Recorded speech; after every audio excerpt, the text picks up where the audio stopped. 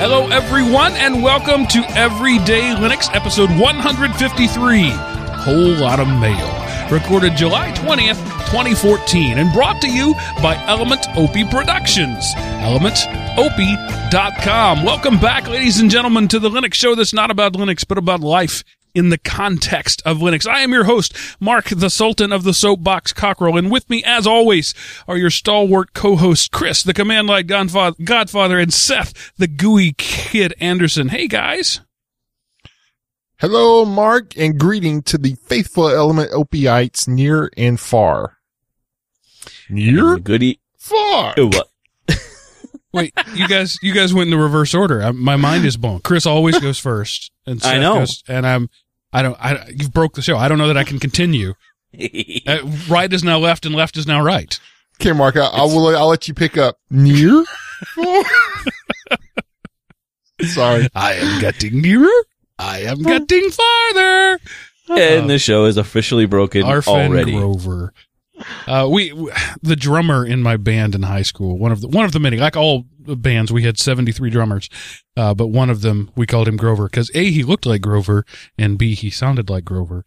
And when he would get up on the microphone and go, near, far, it was gut-bustingly funny. Awesome. So, today is my daughter's birthday. Just thought I'd throw that out there. Happy 10th birthday, Amelia. It seems like just yesterday you were 9. Nice. Ba-dum-ba. I did that joke earlier today and she didn't get it. All right. Or maybe she got it and just chose not to comment. It could go either way because let's face it, it's not a very funny joke. It is for us. It's one of those, the timing's gotta be right. So, Yeah. and it can be funny. Like the day of her birthday. That's really the only time the timing is right. Right. I've been sitting on that for a year. So I wanted to mention, I said last week that I was working with Audible, and there's a couple of ways you can advertise with Audible, or Audible can advertise with you. One of them is they can actually pay you for an ad. They do that with some people. Another one is the basic affiliate link. Same deal we have with Amazon. They're an Amazon company. They're the same company. And that's the one we're going with right now. It's because, frankly, they don't think that we're anything of consequence, and I don't blame them. But a basic affiliate link I wanted to mention, because I'm big on Audible, and I'm going to mention it from time to time, and I thought as long as I'm mentioning it so often, we might as well have some way to make money off of me mentioning it. So if you go to elementop.com/audible, you can sign up for your free trial, and it really bothers me when I hear podcasters say, now for our listeners of our show, you can get a free month. They give everybody a free month. This is not a special deal. So I'm not going to lie to you and say that just for listeners of Element OP Productions shows. No, it's everybody gets the same deal. But you sign up, you get a free month, a free book, and it's a free month subscription. And if you don't cancel, they bill you the rate of the regular month. I think it's $15 a month. I don't even know. It's one of those things where I'm happy for them to just take my money. So I honestly don't remember how much it is. But it's don't they say that if you cancel, the book is yours to keep? Oh yeah. You cancel at any time, within the first month. It won't cost you a penny. So you sign up, you download your book, you cancel. They're totally okay with that. But the thing is, like we say about Linux Academy, they can do that because they know once you get in, you're not going to cancel. Cause Audible is, they're amazing at what they do. So let me just talk a little bit about, elementop.com/audible. You go there, you sign up. The moment you sign up, I get a check or I get a credit in my account. So you sign up, you cancel. They don't take the money back away if you cancel. So I officially don't care if you sign up just to get the free book and cancel. But here's the thing, you're not going to, because Audible it's really good. I got hooked on that. You're a podcast listener, so obviously you're into that kind of thing. And in fact, I just recently, I think it may be even in the show notes, somebody said, I've listened to your shows, now how am I going to fill the rest of my commute? Audible.com is how you're going to fill the rest of your commute. They're not just reading a book, they're performing the book. And it's really, and one of the things I like about Audible is they have a no questions asked. If you don't like the book, return it. I hit a limit this week. If you do 2 books in 6 months, they won't let you return it online. You got to call them. They still didn't even ask me any questions. I don't really know what the deal was, but I've been an Audible subscriber now for over a year, and I've returned 3 books. 2 of them just because I didn't like the book, and 1 of them because I didn't like the reader. And that was the case on this one. It was an okay book that I would have been okay with. It was an interesting enough book, but the reader was really bad. That is so rare. The reader is almost always amazing. So I'm only pointing that out to show you, to tell you what an anomaly that is. Usually the narrators are the performers. They're not narrators. The performers are really good at what they do, and they make the book come alive. So that's all I'm going to say about that. elementop.com/audible. If you want to check them out, I highly recommend it. If you're going to do it anyway, please do it through our link. Same thing I say about Amazon. If you're shopping on Amazon anyway, please do it through elementop.com/Amazon. No difference to you. We make a few bucks. So get that out of the way. I just want to say thanks to Kevin. And I can't link this because it was all private posts on Google Plus, and I'm not going to reshare private posts.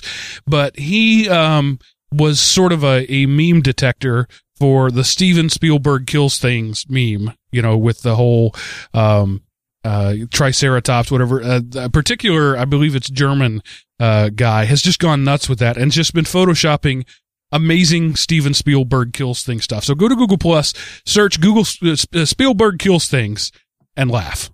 He apparently killed Chuck Norris. Nice. Yes. He you guys know about the giant parrot that has been erected in London? No. So in the honor of the 50th anniversary of the Dead Parrot sketch, this giant 50-foot long parrot laying on its back has been erected in some park in England, and Steven Spielberg apparently killed the dead parrot as well. Nice. Oh, he killed all the red shirts. That's awesome. Yes. There's a Star Trek one, all the red shirts laying around dead, and that same pose with Spielberg grinning. He killed the red shirts. Spielberg kills things. Thank you so much. It's hilarious. That's awesome. It's awesome. Awesome stuff. And unicorn. Nice. Yeah.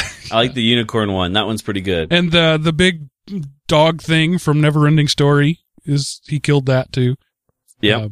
Anyway.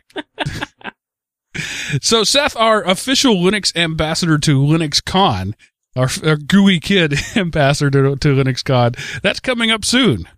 Yes, August the 20th through 22nd is LinuxCon, and I got my hotel reserved. I actually saved a little bit of money because, I'm cheap by not staying at the host hotel, and I'm going to be getting my exercise in because it's like 3/4 of a mile away.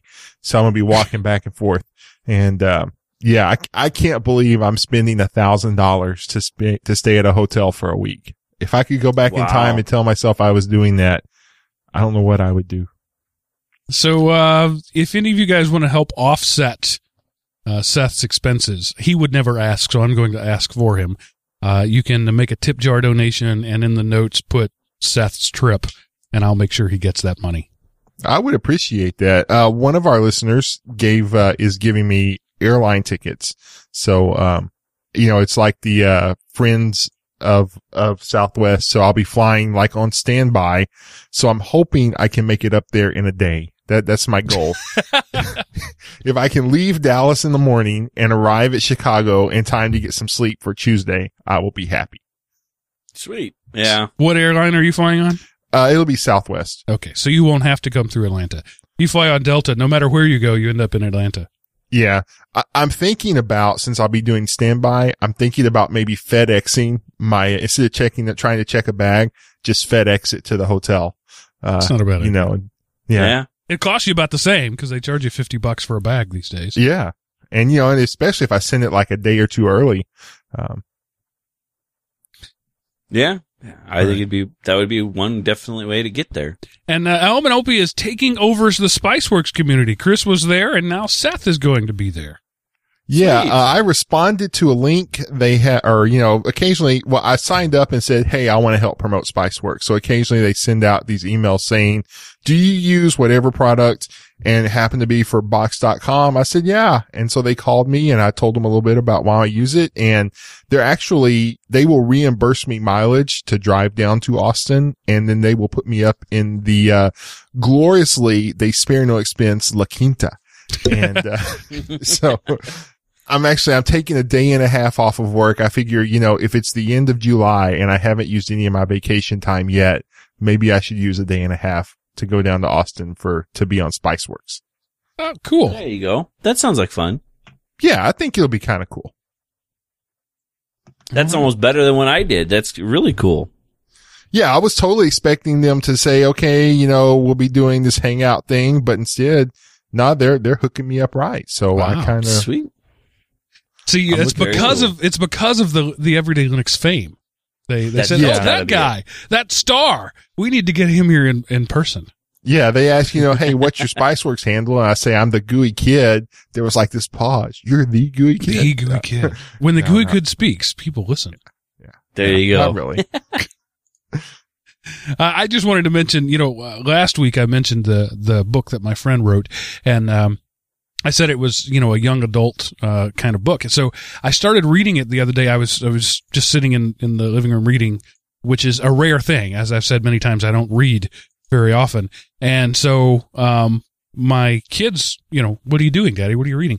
So I started reading it aloud to them, and it's cool because we're reading it and I'm doing the voices and the whole thing, and it's great.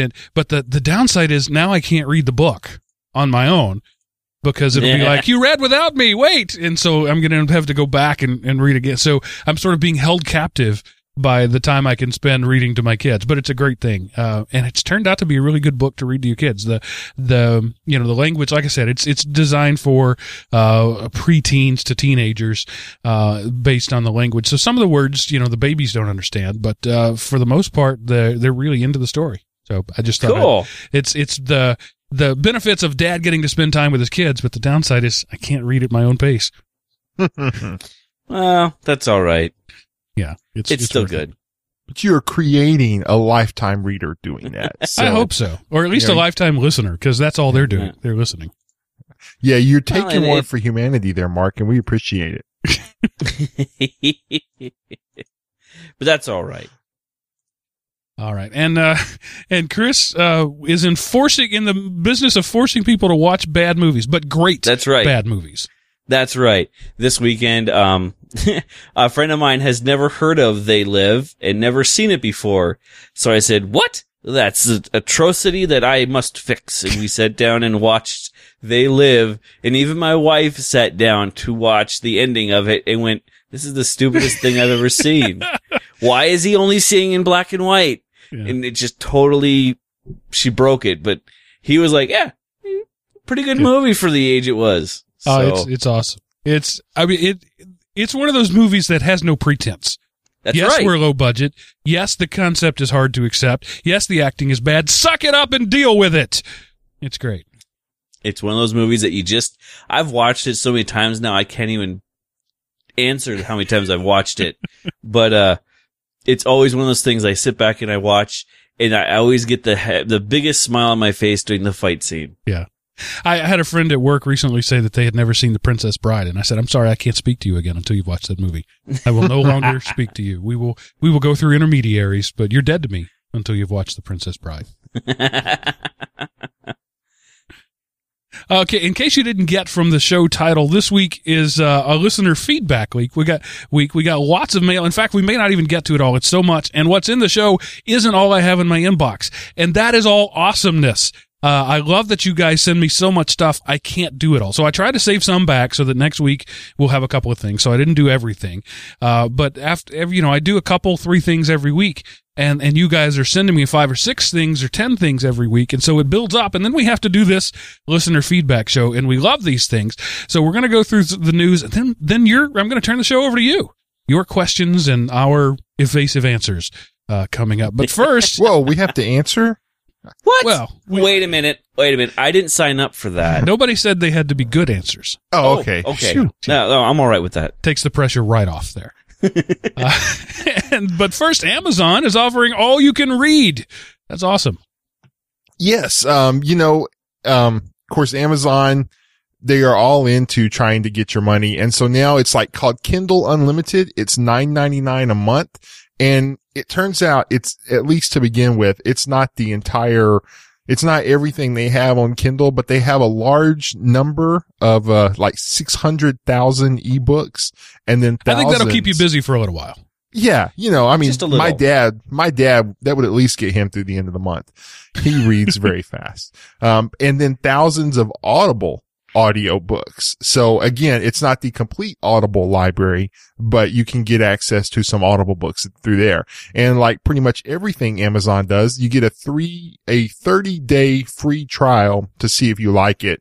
And, it's just another way for them to get their hooks in your paycheck. On a monthly basis, but $9.99 if you're a big reader, if you're a big listener, might be something to do. Again, you're not going to get everything, but probably get enough to keep you busy for a while. So head on over to Amazon and check it out if you're into that sort of thing. And as Chris mentioned last week, many Audible apps, many Kindle apps will read the book to you. So if you want to read on your commute, you can do that. Of course, it's a bad robot voice reading to you, but at least you get the context. Yeah. Yeah. And so I'm assuming that if you have a device, Chris, the Kindle itself, if you have certain models do, and then I think the Kindle Fire does, right? Yep. Yeah, they do. Not Amazon. It's not very good. Android, I'm not sure if they do or not, but I know the Kindle Fire does. So anyway, that's just another thing. Yeah, I bought my dad a Kindle Fire, pawn shop special, and, he is loving it. So might get the brothers together and we might chip in this because he's just going through all the free books now. Right. And of course the free books are the older books that he grew up with. So he's happy downloading. Yeah, like the Iliad and, the Odyssey. Right. Yeah. He loves those books. So he knew Homer, didn't he? They hung out. I think he might have helped write it actually. They're best friends, huh? Cool. Based loosely on that his hack life. Homer. I started listening to one of the books that I returned recently on Audible. I started listening to Gulliver's Travels by Jonathan Swift, and I didn't like it. And I thought, I've seen so many adaptations of this in movies and cartoons and whatever. Surely I'm going to love the book. I didn't. I got bored, and I returned the book. It just didn't stick with me. So not all the classics are necessarily classic, at least to everybody. Well, but part of the problem with that is back when that was written, there was like no TV, and your mind wasn't blown with all these unreal stuff every week. It was something cool and neat to imagine, and now it's not. I'd rather go see aliens blowing up lizards and zombies and stuff. Well, really for me, it was, I had such a hard time getting through the arcane, British language. Yeah. And I understand lots of sci-fi geeks are immersed in that culture, right? And I'm certainly, a Python fan, but there's a very big difference between modern, English and Jonathan Swift, English. And it was so thick. The reader was outstanding. It was, Hayden Pierce, what's his name? Niles from the Frasier show. Oh, okay. And he was Jonathan Hyde Pierce. That's it. Yeah. And he was amazing, but I just couldn't get through the language of the book, and it was just no good. I hate when that happens. When you run into those problems, it's just I hate when I run into a book that the writing style breaks it for me, and it's just meh. And again, it was written in a period where that's the way people spoke.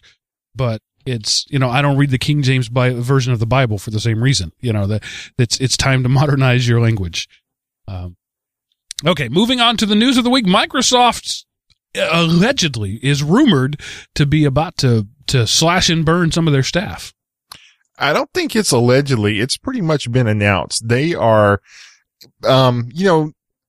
they are going to be cutting about 5,800 jobs.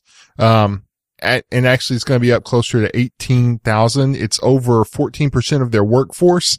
Most of this comes from Nokia since they purchased Nokia and that's finalized, they're going to be getting rid of a lot of those people. And I think part of that shows how bad off Nokia was, that they still had all those people there basically doing nothing. And so in order to get the profitability out of Nokia, they're just kind of cutting off the dead weight. So yeah, and it's going to cost Microsoft, over between $1 billion and $1.5 billion in severance and benefits in the next 6 months. So yeah, so they're buying out contracts at this point. Yeah, pretty much. They're so willing to cut those people that they're willing to pay them to leave. Right. And I mean, how sad is it that, I don't know that sad is the right word, but they realize if I can spend $1.5 billion now, it saves the company money in the long run. So, but yeah. And so, that's just pretty much, and Microsoft is one of the bigger names in technology. So just being a technology company doesn't necessarily, mean that everything's roses in today's economy. And, while we're on the Microsoft subject, but the Xbox One came out, and the big thing that they, pitched about that was the Kinect, the listen and play and watch. And that was the big thing. And sales were in the tank. So they decided to cut the big thing, and now suddenly sales are skyrocketing. Yeah. Yeah. They cut off, it's not so much that they cut the Kinect, it's they cut $100 off the price. And so April sales basically doubled. They still trail Sony's PS4, but they are, they don't suck in comparison now. They're just not as much. So yeah, they I don't know, and one of the things, it's kind of bad news for Microsoft because they were touting the Kinect. It has, the main reason to buy the Xbox. And, and they're trying to get developers to leverage that Kinect into the games. And it turns out that people really don't want it. I don't want calisthenics when I'm playing my video game. I want to sit on my couch. I don't want to run around the room, duck and cover, acting like I'm shooting stuff. The only thing that I've ever noticed about the Kinect version of the Xbox One is the ability to automatically load your personal profile when you walk into the room. That was I thought was a really cool idea that just never ever took off. The fact that you didn't have to change your gaming profile because, dad was playing was playing Call of Duty, and now Johnny wants to play. He didn't have to log off dad's profile in order to play. It just automatically registered and you could just grab and go. Yeah, there's some features there, and they'll come back. They will sell Kinect add-on kits for $50 instead of the $100 they lopped off. And Microsoft is playing for the living room, and that camera and microphone is a big part of that. So it's not going away. They needed a better Trojan horse, and they needed a cheaper Trojan horse. They needed to separate it because a lot of the guys that I know that are playing on the Xbox One, that jumped on the Xbox One bandwagon, they didn't want the Kinect stuff at all. They actually thought that it was more of a pain in the butt to set it all up because there's some depth issues you have to overcome for your console then, and there's just some people's living rooms don't hold up to the exact measurements that Xbox One wants to have for that Kinect camera. Yeah, I don't think I would want it in my room. And the fact that it's always on kind of wigs a lot of people out. See, that I know I am not a tinfoil hat guy, but the way I look at it, if you got a camera in my living room and you're watching me sit naked on my couch eating potato chips, you deserve what you get.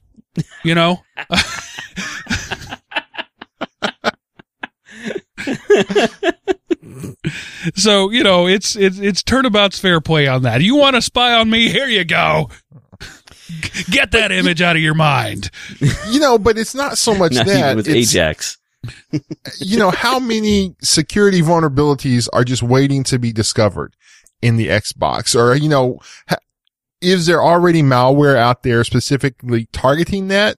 to take pictures. Again, you can be tinfoil hat guy and go, but just, Microsoft is pretty good at releasing stuff that is tons of vulnerable and then fix it as they go on. Yeah. Release crap, fix it later. That's the Microsoft philosophy. Yeah. And then, so in the meantime, do you want somebody snapping pictures in your living room, and who knows what they'll see? And I don't know. I don't want something like that, the only way to turn it off would be to disconnect it. And I don't like that. Hence the reason why they've sold better since they took it out. Yeah. The anyway, chat room is going crazy. What has been seen cannot be unseen. How do I gouge out my mind's eye? So, moving away from Apple, from Microsoft and onto Apple, kind of. Here's a thing that I don't understand. There's almost every Android phone is superior to the iPhone, and yet this company wants to make an iPhone clone. Why? Well, because it's the iPhone 6 that hasn't been released yet. There's Wico, W-I-C-O. It's a Chinese company. They are releasing an Android phone it's kind of their best guess on what the 6 is going to look like. So the height and the width, and then trying to make it polished and look like it. Because in China, iPhones are so expensive that they are a status symbol. And so, it's kind of like having a Gucci handbag with like 2 E's at the end. It's a Gucci, but it looks the same. And so it's kind of the keeping up appearances kind of thing. It'll be an Android phone, so it'll be cheaper. And I'm sure the actual materials, the case won't be as strong and all that kind of stuff. But if you're just looking, they think it's going to look close enough to an iPhone 6 that they will be able to, knock it off. And because of all the delays, with the new iPhone coming out to market, they'll actually beat the iPhone out with the iPhone knockoff. Yeah, what a lot of people don't realize is all these cheap electronics we get from China are only cheap for us. And if a company chooses not to export and chooses to sell domestically, there are huge tariffs that they have to pay. So yeah, an iPhone made almost entirely in China by Foxconn, costs 2 to 3 times as much in China as it does here in the US. Wow. But that Android phone is going to cost more too. So I'm not really sure. I mean, yeah, they're not having to pay for Apple software, but they couldn't pay for Apple software anyway. So I'm not really sure the benefit of this. It's a Chinese company making a product to sell in China, so it's still going to be expensive. Not really sure where the benefit comes in, except maybe it's easier to get their own spyware in. Yeah, that probably has a lot to do with it. There's my tinfoil comb over happening. It's just, I don't get it. I think here in America anyway, the Apple is the coolest brand in the world. That wave has crested and is diminishing. And Samsung is the stuff now. And people want the latest and greatest Samsung phone. They never have wanted an Android phone. They don't use that word. Right. But now it's, I heard it just recently at work. I got the new Samsung. Oh, great. I've been wanting to look at that. Let me see that one. And it's not the new iPhone anymore. Right. But again, that's here. So that's not necessarily the case, in there. And of course, iPhone, they're tremendous. Usually there's shortages whenever they first launch, and you got to wait to get one. So with this one, I'm sure it will be flooded and you won't have to wait. They'll be saying, here, take this crappy iPhone knockoff, please. Design shortages, by the way. Those are artificially shortages. Yes. But and that makes for good press saying, oh, the iPhone sold out on its launch. But then look, a month later, there's a whole bunch more, but it makes for good press. And so, now if the iPhone you're buying it has a status symbol because you don't really care whether it's Apple or Android, and that one's sold out, and I can get this thing that looks almost exactly like it for less money, let me get the thing that looks almost exactly like it for less money. I mean, that's a very American mindset right there. Yeah. So we are perverting the world one idea at a time. Go USA. What's becoming more American, and I'm super proud of it? Putting patent trolls in their place. Go Team America. Nice. Finally. The Supreme Court last month ruled that, you can't really just say, hey, it's software, patent me, so some of that is, trickling down now into lower courts. Let me see here. In this first post ruling on a software patent at the CAFC, which is the appeals court that handles all patent cases, it has basically smacked down a patent, and that's from the article, held by one of the many shell companies. The shell is Digitech Image Technologies, and the patent basically says, hey, we want this image to look the same in multiple formats and devices.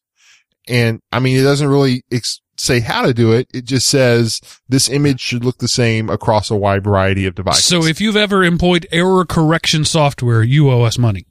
Yes. Jeez. And, and they've sued companies such as Newegg, Overstock, Xerox, Toshiba, Fujifilm, and now it looks like they might have lost this one. And then it goes into a whole lot of things. And actually on this techdirt.com, you can actually kind of go through and read the thing from the Federal Court of Appeals, if you like to read legalese.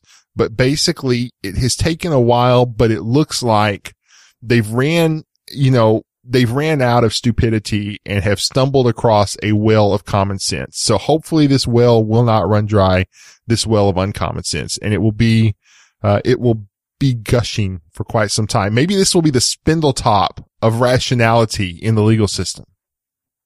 That's Texas history. Maybe. Sorry. Yeah, that's. Hey, it went. I was proud of myself for coming up with that reference. Our Texas history aficionados are right there with you, brother. I had a transition and then we went past it. So Lenovo stopped selling small screen Windows tablets in the U.S. Yes, Really? because their assertion is nobody wants Windows on an 8-inch screen or smaller, so they are not selling any Windows devices below 10-inch. And Mark, come on, my title for this was so great. Just for people listening to the show, I called this article "My Windows is Bigger Than Yours." I was really hoping you could work that one in. I tried. I did. But yeah, other countries and other regions of the world they accept Windows on the smaller devices, 7-8 inches. And that might be a price consideration, but Lenovo is seeing they're not selling well. Android sells good in 7 and 8 inch sizes. And I know like Dell has a 7-inch Windows tablet. I think HP does as well. So they're still out there. It's just Lenovo was saying, nobody's buying these here in America. So we're not going to market them in America anymore. And nobody will notice. Right. Nope. Yeah. With the article that linked to this that I found, said, shouldn't the bigger point be that nobody's buying Windows? So, yeah. All right. Moving on to our next story. Again, no good transition. Google has decided you can use your own name. Yawn. Or you don't have to use your own name. Yes. That was a big deal when Google Plus first launched, it had to be real people and you couldn't use these stupid names like you could like on Facebook or MySpace. So this was going to differentiate Google Plus in that you knew you were talking to real people. Well, they started dialing that back whenever they integrated YouTube and let people keep their YouTube usernames. But now they have dropped the policy. And so, you can be Super Whizbanger 78 Cheesehead now. Go create that Gmail account and get your Google Plus on. Does anyone really care? Well, I think a lot of people cared at one time, but now here's the thing. Google's real name strategy didn't matter to a lot of people and made things better for a lot of people. Right. And now that you can, so our friend, the Door-to-Door Geek, right? He couldn't be Door-to-Door Geek. He had to be Steve McLaughlin. but he did Steve McLaughlin, aka the Door to Door Geek. Now is he going to go back? You can't change your name. You have to create a whole new account. So that's the thing. People who want to change their name have to start all over again.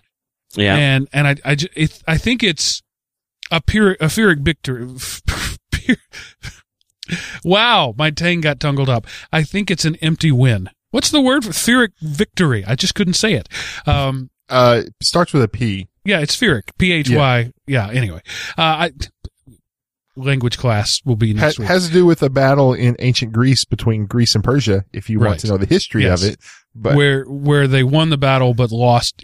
Anyway, moving on. I think it's not that big a deal anymore. Had they started Google Plus with this, it would have been a non-news story. But anybody who's done anything on Google Plus, on YouTube, knows that people being identified by their real name in YouTube comments has cleaned up YouTube comments a lot. Yep.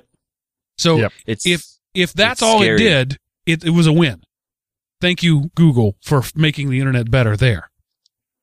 Yeah, and I think the people who would have joined Google isn't the new cool thing anymore. Google Plus isn't. And I'm not saying it's not viable. I believe it is viable, but it's not the cool new thing that, everybody wants to rush on. And so, that's gone on to Instagram, Pinterest, or, I'll have to ask some of the youth group here at church, whatever the new piece of junk time waster is. So, those people, I don't think they're going to rush onto Google now. So yeah, I mean, maybe there will be some people who get on and maybe the adoption rate might tick up, but I don't really see it being a game changer.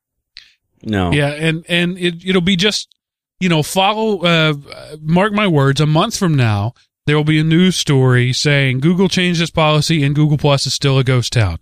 Google Plus is a ghost town is a meme that writers pull out every couple of months. Oh, it's time to do the Google Plus is a ghost town story. Right. A ghost town with 500 million active users. But that's now that'll just be tagged onto it. They made this change and it didn't help. Google Plus is a ghost town. Yeah, pretty much. I'm just having a hard time caring, I guess is all I'm saying. I wish they would kept it, to tell you the honest truth.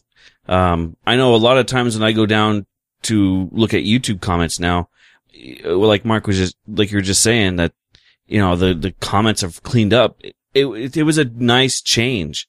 I hope that we don't end up seeing the, Johnny Blows comments come back. Yeah. Now that they've unlocked the whole name change thing. And another news story that I think isn't news, Microsoft is doubling down on partnering with people to create crappy netbooks that compete with the crappy Chromebooks. Yawn. Boo-hoo.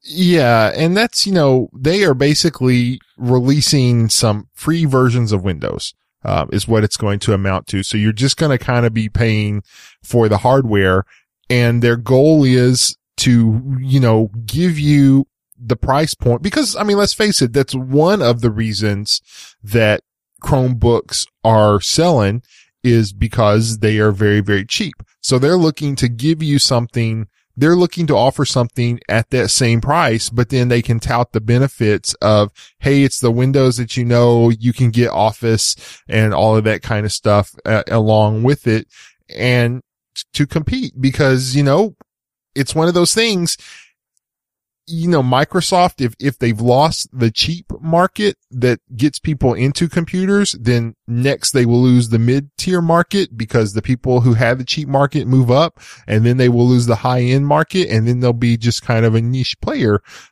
more so than they already are now. So it's a good strategy for Microsoft. I think that Microsoft is finally getting their act together. And, they've gotten over the fact that, oh my gosh, we're not the 90% player anymore. We have to compete, and people have to have a reason. Just saying, well, it's always been Microsoft is no reason that it's always going to be Microsoft. So it looks like they are pulling out a cohesive strategy and again, I don't think their days of, 90% market dominance will ever come back, but they have a compelling ecosystem, and they seem to be finally doing a decent job of marketing it as such. This is just the netbook by another name. Yeah. I mean, I don't think it's going to do any better. I was always a big fan of netbooks, and I always said, why have a Chromebook that can't do as much as a netbook when you get a netbook at the same price? This is, here's one of the SKUs that, in the article on The Verge, an Acer Aspire, ES1 with a 2 gig Celeron, a 2 gig Celeron processor, 4 gigs of RAM, and a 15-inch screen. You can go buy that computer right now for about that price or less at, Best Buy or any other Micro Center or any of those places that sells discounted stuff. That laptop, in fact, I bought that laptop just recently. It's an Acer. It's upstairs in the living room right now. I paid $230, $240 for it, and with those same basic specs. This is not new. This is just rebranding. Yeah, but again, that's the one thing they don't want is they don't want to have a second round of underpowered netbooks. So, I'm sure it's going to be some type of limited version of Windows, and you're not going to get the full feature. I don't know how they can still sell those and then expect people to buy like the Surface or something like that. So there has to be something to give them a compelling computer to match the Chromebook offerings, but it has to be lacking something so that people will still buy, the mid-tier and up computers. So yeah, I don't know, it's like I say, it's one of those, I just thought I'd throw it out there and we could talk about it a little bit. So. All right. And we did. So mission accomplished. Oh my gosh. I'm sorry. I just saw this on The Verge. It appears the original Rickroll video has disappeared from YouTube. Oh no. Breaking news. What? Probably a DMCA takedown. But it's, I don't know why it's been pulled down more than 7 years and 70 million views after it was first up. And it's not saying you can't find it there, but it's just saying the original one, it has gone. Oh my gosh. That's a sad day in internet history. Oh, Rick Astley. I'm sorry.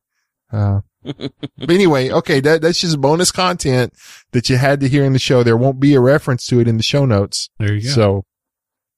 And as we're going along here, I'm whacking stuff here. Depending on how long the show goes, we may have a bonus buffer overflow episode on Patreon for our Patreon subscribers. But just to hit the highlights, Ubuntu One is dying. Nobody cares. And we're going to make fun of the FCC because they need a web builder. Wah.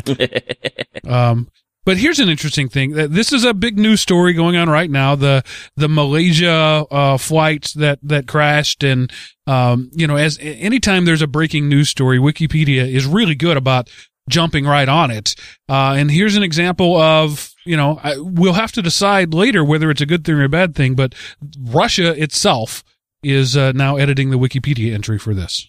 Yeah, there are I'm not sure exactly who has done it, but they've set up bots to monitor the IP addresses of the Russian government owns. And it's not just Russia. There's also ones that monitor the UK Parliament IP address block, and another one that monitors the US Congress. So it's not like somebody just said, hey, let's monitor Russia.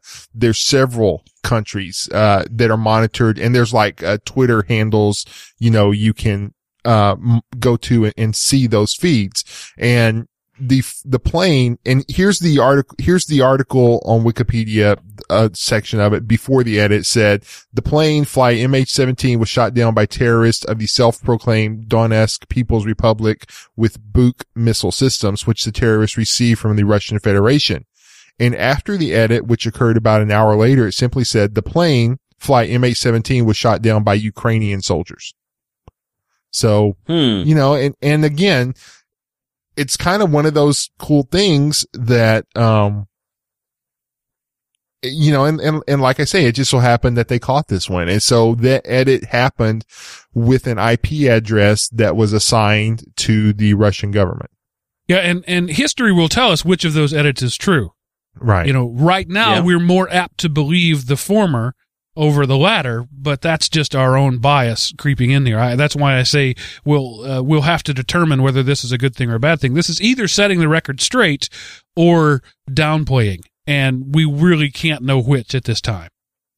Yeah, it just seems weird. I mean, even if this were the truth, that shouldn't come, there should have been a news conference or something first saying it. It smells fishy to me. It doesn't pass the smell test to me. But again, sometimes my nose isn't quite right. So.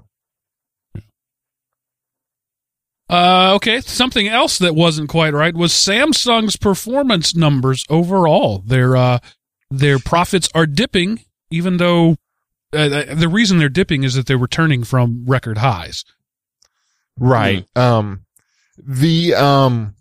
The Samsung managers, so these are like managers and lower level executive kind of people, they returned a portion of their bonuses that totaled roughly $2.92 million because their profit for the first quarter of 2014 was only $8.23 billion, down from $8.5 billion last year. So, from quarter two of last year. So, they lost $250 million in profit as opposed to a year ago. And that is bad news. And so some of these aren't like the CEO of Samsung, but managers of, and divisions like that. 200 managers from Samsung's mobile division have returned a quarter of the recent bonuses they received in an effort to show that they accept responsibility for the company's waning performance. So either they returned it in an effort to show that they're responsible, or they were told it's coming back out of your paycheck because you're responsible. This is my smelling of this is the latter over the former. The press spin is, middle managers accept the blame, but I think the reality is upper managers made cuts and pointed the blame. That could be too. Yeah, it just again, that's not, I don't understand that level of money. I really don't understand it. You freaking made over 8 billion with a B. And of course, if you put it in won, which is their unit of measurement, it's, over 3 billion won they returned, and their profit was over 8 trillion. So, those are unreal numbers. And at the same time, like I said, when your profits are at record highs, where are they going to go? Logic dictates they're going to come down. There's a reason they were record highs. You can't always have record, but the stock market in general is stupid like that. They expect a stock to always go up. And if it ever goes down, what analysts call a correction in the market, traders go nuts over it. It's like, they're dropping. And so, no, you can't always be the highest you've ever been. It's not possible to always go up. So Samsung is doing gangbusters, but they're doing slightly less gangbusters than they were this time last year. Therefore, we must blame someone. Right. Yeah. Typical economics, really. On the other hand, poor mid-level employee, mid-management who doesn't actually do anything but fill in spreadsheets, he lost some bonus money. They didn't take any salary from anybody. They took some bonus money away. Again, that's my take. They voluntarily returned some of their bonus money. I got a performance bonus this week. I ain't giving it back. It just kind of depends on your mindset. That's why I think this is a total PR spin, because if the company came to me and said, hey, profits are dipping, we want you to give back part of that performance bonus, I'd be like, no, I hit all my numbers. I got my bonus.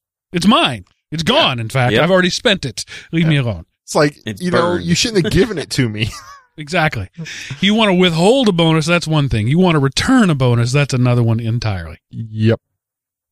All right. And no good segue to this, but to try to keep your kids from costing you a fortune, Google says they're going to change the name of apps that offer in-app purchases from free to something to be determined later.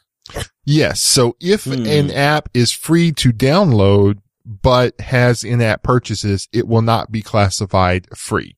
And this is because of the EU and some of the changes there. So it's unclear whether this will simply be an EU thing that we won't see here in America, or if there is a new app. Maybe label them freemiums. I don't know, or something. But yeah, so yay Google that you're doing it. Boo Google that it took you so long. Yeah. I'm going to mini rant. I'm mounting my soapbox, people. I recently, and very recently, less than like 2 weeks ago, started playing a game, Clash of Clans. It's a popular game. And because it was a popular game, I thought I'd check it out. And it's your basic, civilization, Age of Empires, build things, go attack things. But like so many games, they have these wait times built in. You have to upgrade this. This upgrade will take 4 hours. But if you'd like to make it happen now, you can use these gems. And they give you a certain amount of gems, and you can gain gems and that sort of thing. But once you get somewhat invested, and it happens very quickly. Like I said, I've been playing the game less than 2 weeks. I'm now at the point where my upgrades take 2 days. Yep. Or cost me, 500 gems, which you can't get 500 gems through normal gameplay, but you can go buy them, for $5. You can do that. And I was content to just wait it out, check on the game every couple of days. Right. And go, cause I just kind of wanted to see could I build up? Can I attack? And then I watched this video on YouTube just out of curiosity. I typed in how much money do people actually spend in Clash of Clans? And it took me to this YouTube video of this rich kid, who spent in the course of a 5-minute YouTube video, probably $1,000 in gems, so much so that the game made him type in the word confirm when he made a purchase, because it was like, are you sure you want to do this? And anyway, he was doing his building. He was, I don't know, level 10 or whatever it is. And he built something, it showed an upgrade, and the system said 14 days wait time if you don't pay for it with gems. Wow. And as soon as I saw that, I was like, okay, I'm done. I'm not gonna pay you for the privilege of not waiting. Now, if it had topped out at 2 days or something like that, fine. But apparently it continues to grow exponentially to the point where when you get to the higher levels, the build, the upgrade, the whatever takes 14 days. I'm done. So that's the quote unquote freemium model, but it's also a really bad game design. Yeah. Well, Candy Crush, it worked good for Candy Crush. In 2013, they made they grossed just under $2 billion of in-app purchases. I mean, I was reading an article said they're making something like $600,000 a day on this game. So it's working for them. It's not going to work for them for me. I'm done. I uninstalled it. It's over. Even though I'm still at the range where I could wait it out, knowing that's my future, why invest any time in this game? It wasn't that great a game. Yeah, it's not. But the funny thing is I'm seeing more and more games, or even programs for that matter, that go down this freemium model where it's like, oh, you can play the game. You can, spend, the $5 to get in, cause that's my limit on any of these type of games. I'll spend $5 and that's it. But it's like, why are the games, and they're just reskins of the same process. There's no new things coming out. So it's like, why would I spend money on these games and there's nothing entertaining to them? It's build and wait. And I don't like those type of games at all. Candy Crush, I never played it, but my kids play it. And it's the same thing. You get to a certain level, or you expend a certain number of tries. I'm not really sure even what the rules are. And then you have to wait 24 hours. I'm okay with that, really. That's actually a good thing. It helps curb the addiction. But some people were happy to pay so that they don't have to wait. But, when it grows exponentially and there's no end in sight, I understand they got to make money. I get that. I'm fine with that. There are no ads in this game, and I understand if you want things to be better, you have to pay for it. I'm totally okay with the business model. But the implementation of it, where this thing that you have to do to move on takes 14 days, no. Yeah, that's bad game design.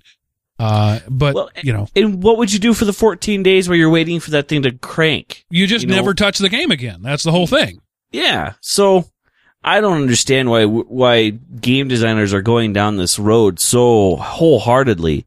I think it's going to end up you're going to end up losing people. So, but Now, if you make your millions, what does it matter if 6 months from now anybody's still playing that? You made $2 million.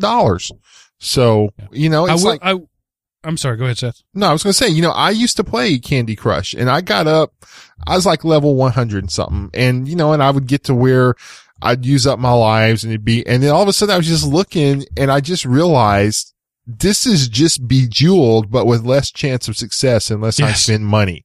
All right. Hold that button down on that app till the little X shows up and click it. And then I'm done. And go get Bejeweled. Yeah.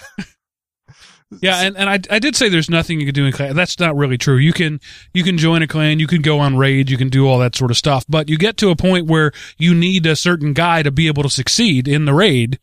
So what's the point of going on endless raids you can't win until 14 days have passed and you can upgrade your whatever. So, but I think Chris, you've or Seth, you've nailed it. They're in it to make their money and move on. They're not in it to build a game that's going to last 20 years or a community. And that's why you're seeing the same game over and over again, because it made me $1 million last time. Yeah. Let's make that color red instead of green and see if we can do it again. And the sad part is people do. What's that multiplayer online game where there's battling tanks? It's World been of around, Tanks, I think. Literally 20 years. It's been around a long time, and the graphics haven't changed all that much. There have been new clients created. It's open source, but because the gameplay is so people have been doing it for literally over a decade and a half. And that's what you need to shoot for, people. But is there money in that type of a model? Apparently, that's what everyone. Yeah, that's what everyone's bottom line is. If they can't make $1 million in 3 months, then we're not going to go down that road. So, and I think it's horrible. I would rather see, and I've gotten to the point where I've spent a lot of money on these one-off games like that, and I finally decided that, you know what? My money doesn't go that way anymore. I'm going to spend money on AAA titles that I can play for 4 years or 3 years and then not worry about it, But I gotta be honest with you. If I had an idea for a game that I thought would make $1 million through in-app purchases, you better believe I would develop it and put it out there. So, just because I'm not going to waste my money doesn't mean there isn't some other sucker born at this last minute who will. I'm not mad at them for doing it. I just think it's a poor long-term play. But as we were just saying, the modern business climate doesn't look at the long term. Nope. They see 2 weeks. 2 weeks in their eyes, and that's about it. Okay, and our last news story this week is near and dear. We had to get some Linux in there. So this is a news story on Linux.com about how the necessary skills for a Linux administrator are changing and have changed. Yes, and that's the title of the article. Linux system administration skills are changing. And it starts out with a question. When was the last time you compiled a kernel? For many of the latest generations of Linux admin, the answer is really simple. Never. And used to, when you were a system admin, that was your job. You had to go in and debug the kernel and find out why it wouldn't work and do this and recompile that and roll this driver for that and, do your voodoo to get this black art thing called Linux up and working because you weren't going to be beholden to the man that is Microsoft. But now Linux has become so stable and it is so widespread in the server room and basically everywhere but the desktop that you don't really have to do that anymore. You have to know how to manage and configure. And really in these days, if you are backing up like you should, if your server crashes, just reload an OS, restore your data and go on and it will probably be faster. And they make a point in the article that there are still times and there still needs to be that class of people who know how to do that. But for most of the time, since another layer of abstraction has been added over the kernel, that really you don't need that. You need to know how to configure, how to set up, how software runs on Linux, and rather than how to compile a kernel and make sure Arch is running well in the background.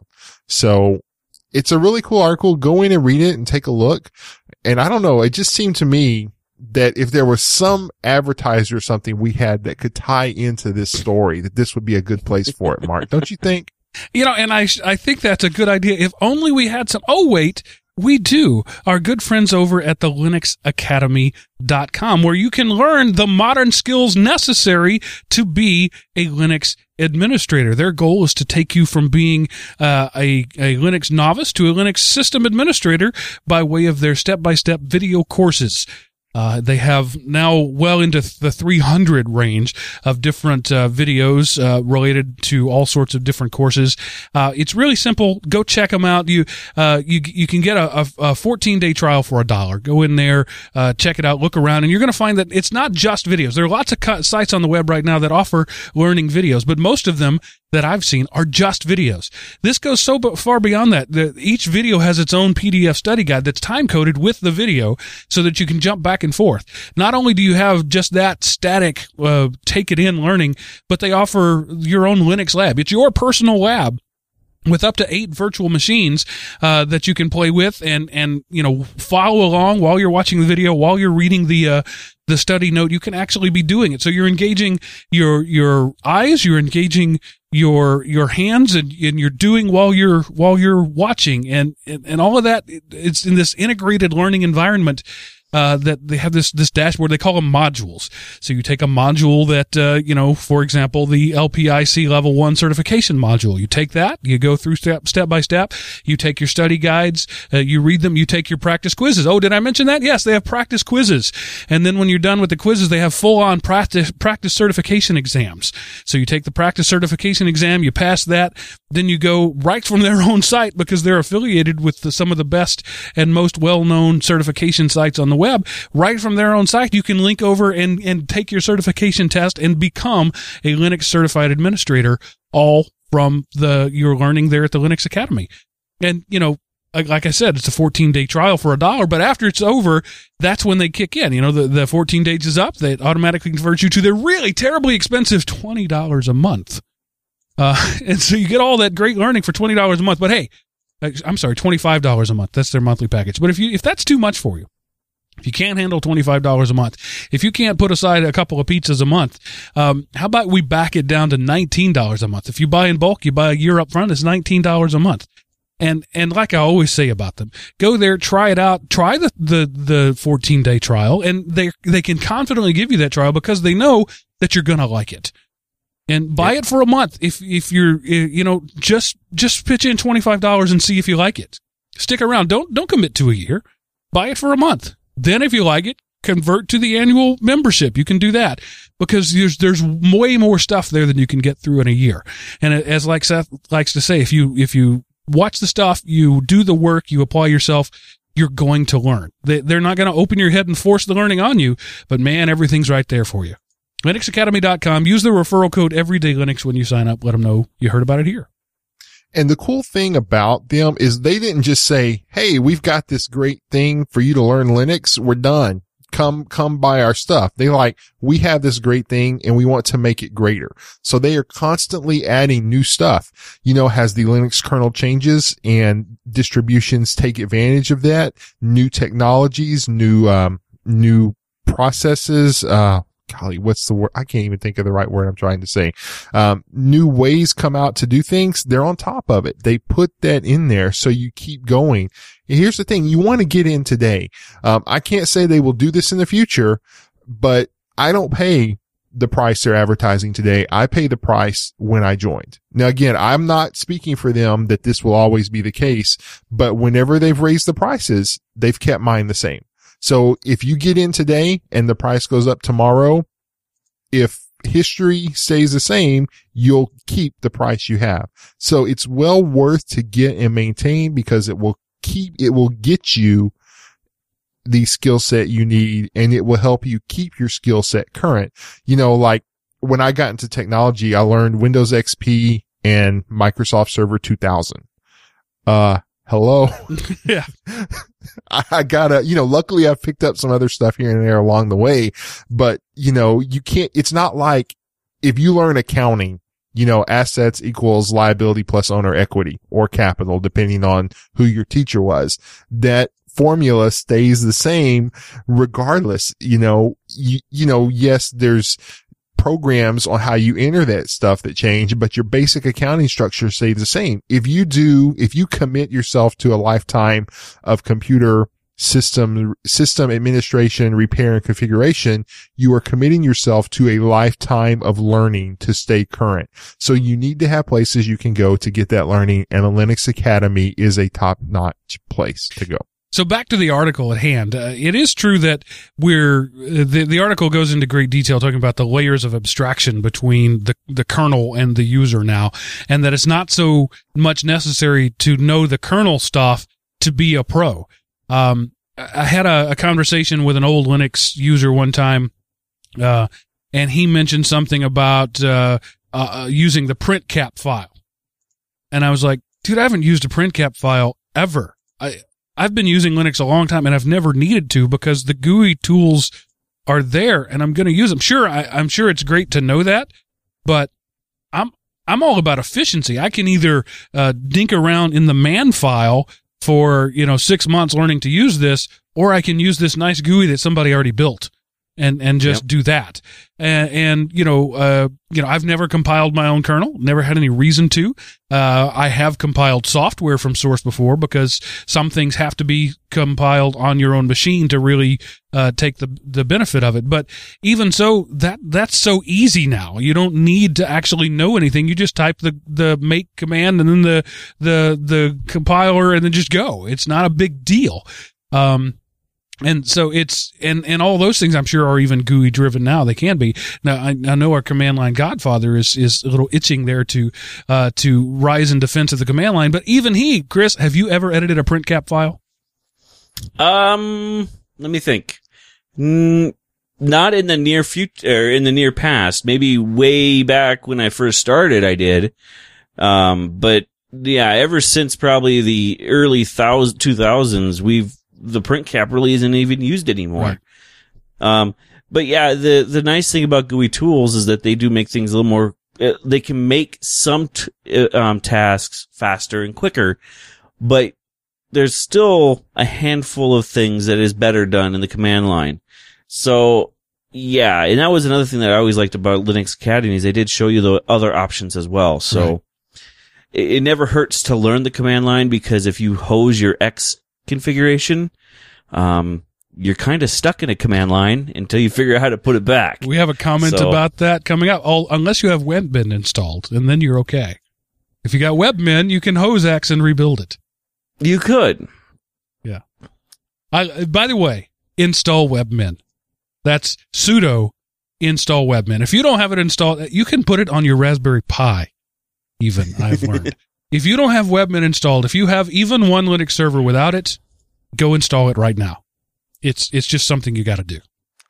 See, I never use Webmin. Oh, it's just I just don't. It's amazing. It's the Swiss Army knife of Linux configuration. See, and I think that's probably because when I first started learning Linux, and Webmin was new on the block, I hosed so many installs with Webmin. I just got burnt, and I never went back. Really?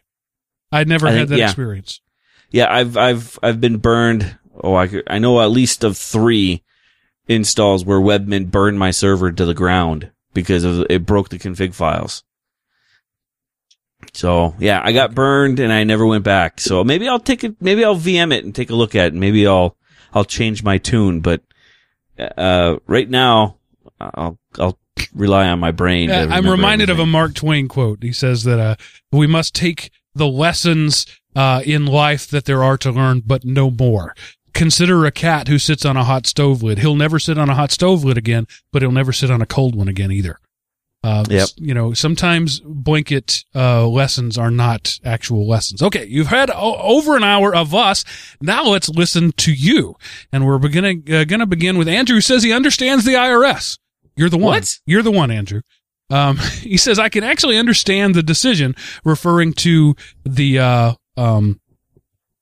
how did I cut that out of the the thing. I left out the company that we was talking about. Yorba. Yorba. Yeah. They lost their 501c3 status because they make a product that makes money. There we go. And Andrew says, I can actually understand this decision. Imagine some company needs some piece of highly specialized software. They could create a FOSS shop so to dodge paying taxes on development costs, saying it's open source when no one else has their needs. I'm not really an expert on U.S. tax, being an Australian and not an accountant, but there might be such a loophole there. This ruling may be preemptively shutting down those loopholes before they're exploited. As an analogy, Stupid Co. might need a road to their remote facility. They create a nonprofit entity, Free Roads, to build that road, saying anyone can use our Free Roads product. It doesn't make money, so it shouldn't be taxed.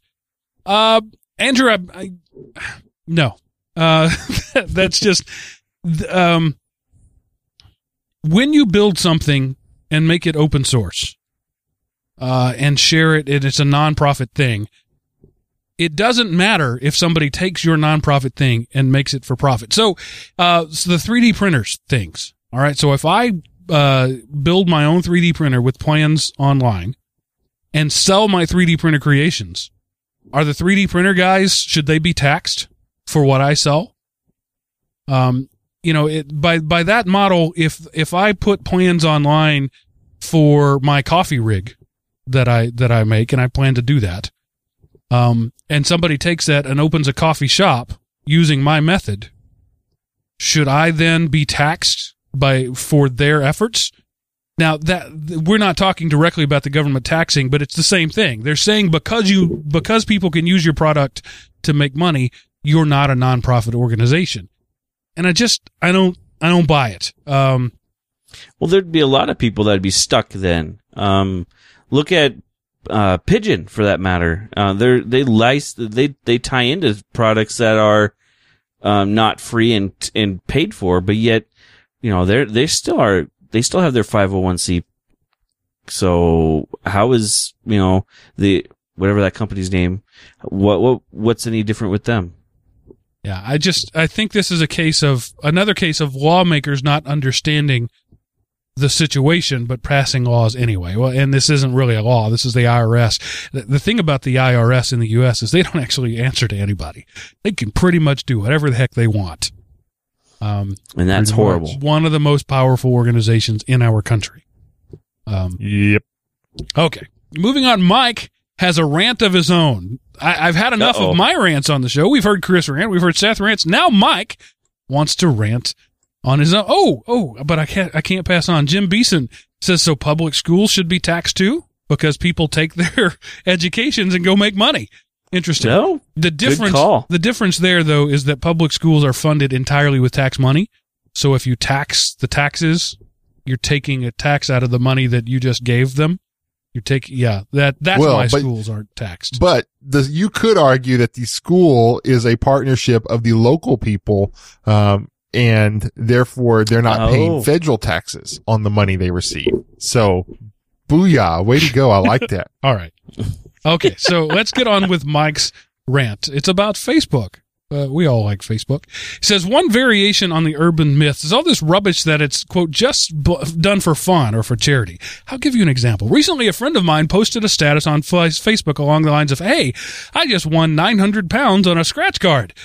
So I did the thing that some people do and clicked like. Within minutes, I received a private message from her revealing the hidden secret. Oh, the excitement! Can you hear the irony in my typed voice? I'll have mercy and save you the full post, but it began like this. You should not have clicked or commented on my status. Now you have to pick one of the 14 below to post your own status. This is the 2014 Breast Cancer Awareness Game. Don't be a spoiler sport or your poison. Don't choose your poison and change your status. It then proceeds to list 14 options that I must put on Facebook. Okay, it all seems to have an air of fun and charity, and indeed it could just possibly be that. But you have to admit, it still looks a heck of a lot like a chain letter. Besides which, who on earth created this? Some teenager should have been paying attention in class rather than playing with their iPhone, perhaps? You expect me to pass this on to my friends? I'm getting annoyed again now. Okay, in the end, I ignored it. I was tempted to reply to my friend, explain why, but I resisted, mainly because it wasn't worth causing a fuss and also because I'm lazy. If she thinks I'm being a grump, then that's fine. As you've probably guessed, that I thoroughly enjoyed your rant about Facebook, and I feel much the same way, although I do use the like button, however. I will darn well post what I choose to post on Facebook. I will equally darn well like what I actually like, and I will not like stuff because people say I should, or that I'm a horrible person if I don't. Frankly, I resent the implication. So if you post, please click like on this cutesy, horrible, deep, and meaningful picture because then no, I won't. Your begging me to click like has actually had quite the opposite effect. If I didn't like your post, maybe I didn't like it, or maybe I disagree with it. Maybe I missed it, or perhaps Elvis disembarked from a flying saucer in my back garden. Whatever. Get over it. I feel this has come to a bit of an abrupt halt, but that's the end of my mini rant. It felt good. Finally, a question for you. Life in the context of Linux. I have trouble getting my head around that phrase. I'm not actually sure it makes any sense. Some friends and I at work often have fun picking holes in grammatically incorrect sentences, so maybe I'm hunting for something that isn't there. Either way, sudo explain yourself. Another random aside, you guys mentioned the 419 scams too. Have you seen the 419 baiters? Not sure quite what I think about all these, but it's pretty crazy. Okay, I'm done now. Thanks for the hours and hours of entertainment you all provide. Whew, Mike, that was awesome. That was a rant of the soapbox worthiness. That was worthy of the Sultan, indeed.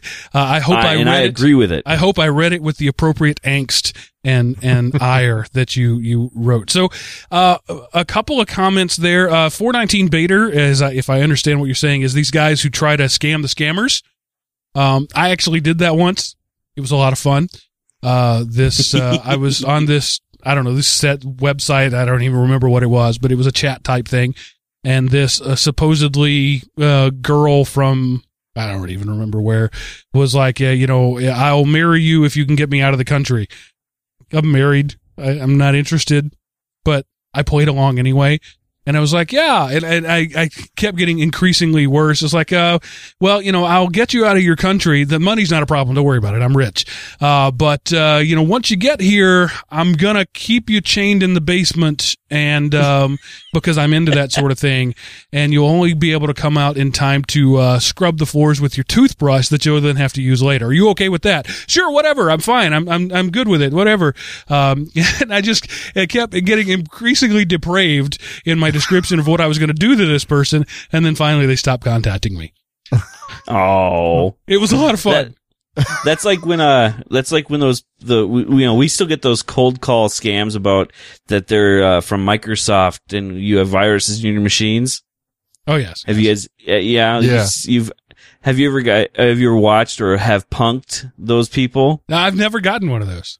Oh, it's so much fun. Seth, you got one of those, right? Didn't you? Yeah. And, I kind of ruined it to begin with, but I started off, hey, dude, before we get started, I just want to let you know, I've got 10 years in the IT field, plus I'm well acquainted with your scam. Now, having said that, I'm ready to play along. and then, it was dead air. So I was like, oh, man. They didn't call. See, what's best? What's the best way to do it is play along, but do it on a Linux box. Because then they're like, well, click start. I don't have a start. I don't have a start. What are you talking about? And this will go on for hours. It is great fun. My machine's hosed. I don't even have a start button anymore. I spent several weeks off and on, replying back and forth with this supposed woman from, I don't know, some African continent. I can't even remember where it was. And just, every couple of days there would be an email back and forth and an explanation of why I'm pretty sure it wasn't a she, had been so long in replying. And, we'll need more of this. And I was like, well, okay, here, fine. I will just fly my private jet, down and I'll meet you at the airport and I'll pick you up in person. That way we don't have to do any of these bribes. See, my aunt needs the money and I really wouldn't feel right about leaving. It was so much fun. But, I'm also the guy who likes to go in and haggle with a car salesman when I'm not interested in buying a car. I find that fun too. Waste his time. I'm a terrible person now that I'm admitting this, but go in there, waste his time, get him to cop to a good deal, go talk to his manager a few times, and then say, I'll think about it and leave when I was never actually interested. I figure they waste enough of my time that I'm okay with that. Right. Okay. Well, Back to the rant. Life in the context of Linux. Seth actually came up with that slogan. It was just sort of offhand one day, and it's the perfect description of the show, because we're three guys who talk about our lives and the lives we like to live in the context of Linux. We're Linux guys, right? We like to use Linux. We like to read Linux news, but it's not something that this isn't the Linux show. We're not going to talk about kernel updates. We're not going to talk about what's new in the print cap this week. But it's our lives. The show is about us, but the context of the show is Linux. So life in the context of Linux. I don't care if it makes any grammatical sense. It's a good description for what we do. Yeah. There you go. I mean, I've listened to some of the podcasts that are just about Linux. And they're my boring. gosh, they're so freaking boring. I wanted to ram a pencil and rupture my eardrums. They were just, make it stop. And, so. Oh, they're not that bad. Come on. Some of them are actually. Yeah. I mean, if you're into that sort of thing, it's great. I'm sorry. I talked right over you, Chris. What was that? I was going to say, I can't even say that with a straight face, because every time I listen to a couple of the Linux ones when I'm driving, I feel like I'm going to drive off the road because I want to fall asleep. Yeah, it's like, and here's Billy Joe with the kernel update news section of the week. And wait. All right. I have to come to the defense of these guys. What I say when people criticize my show is, if you don't like it, go listen somewhere else. I'm not mean about it. It's just, okay, this show's not for you. So, we do. Our friends at the Sunday Morning Linux Review do exactly that kind of show. And it's not for me. And, Tony, who asked me about it one time, he said, what do you think of the show? I said, yeah, Tony, it's not for me. Not into that. But that's fine. That's why there are thousands of podcasts. And so if you're into that sort of thing, then that may be your nirvana, your nerdvana. You're like, this is what I want. This is perfect. I've been searching my whole life for this show. So if I don't want to downgrade these guys and talk bad about them, because it may be the perfect niche for them and for their audience, and that's fine.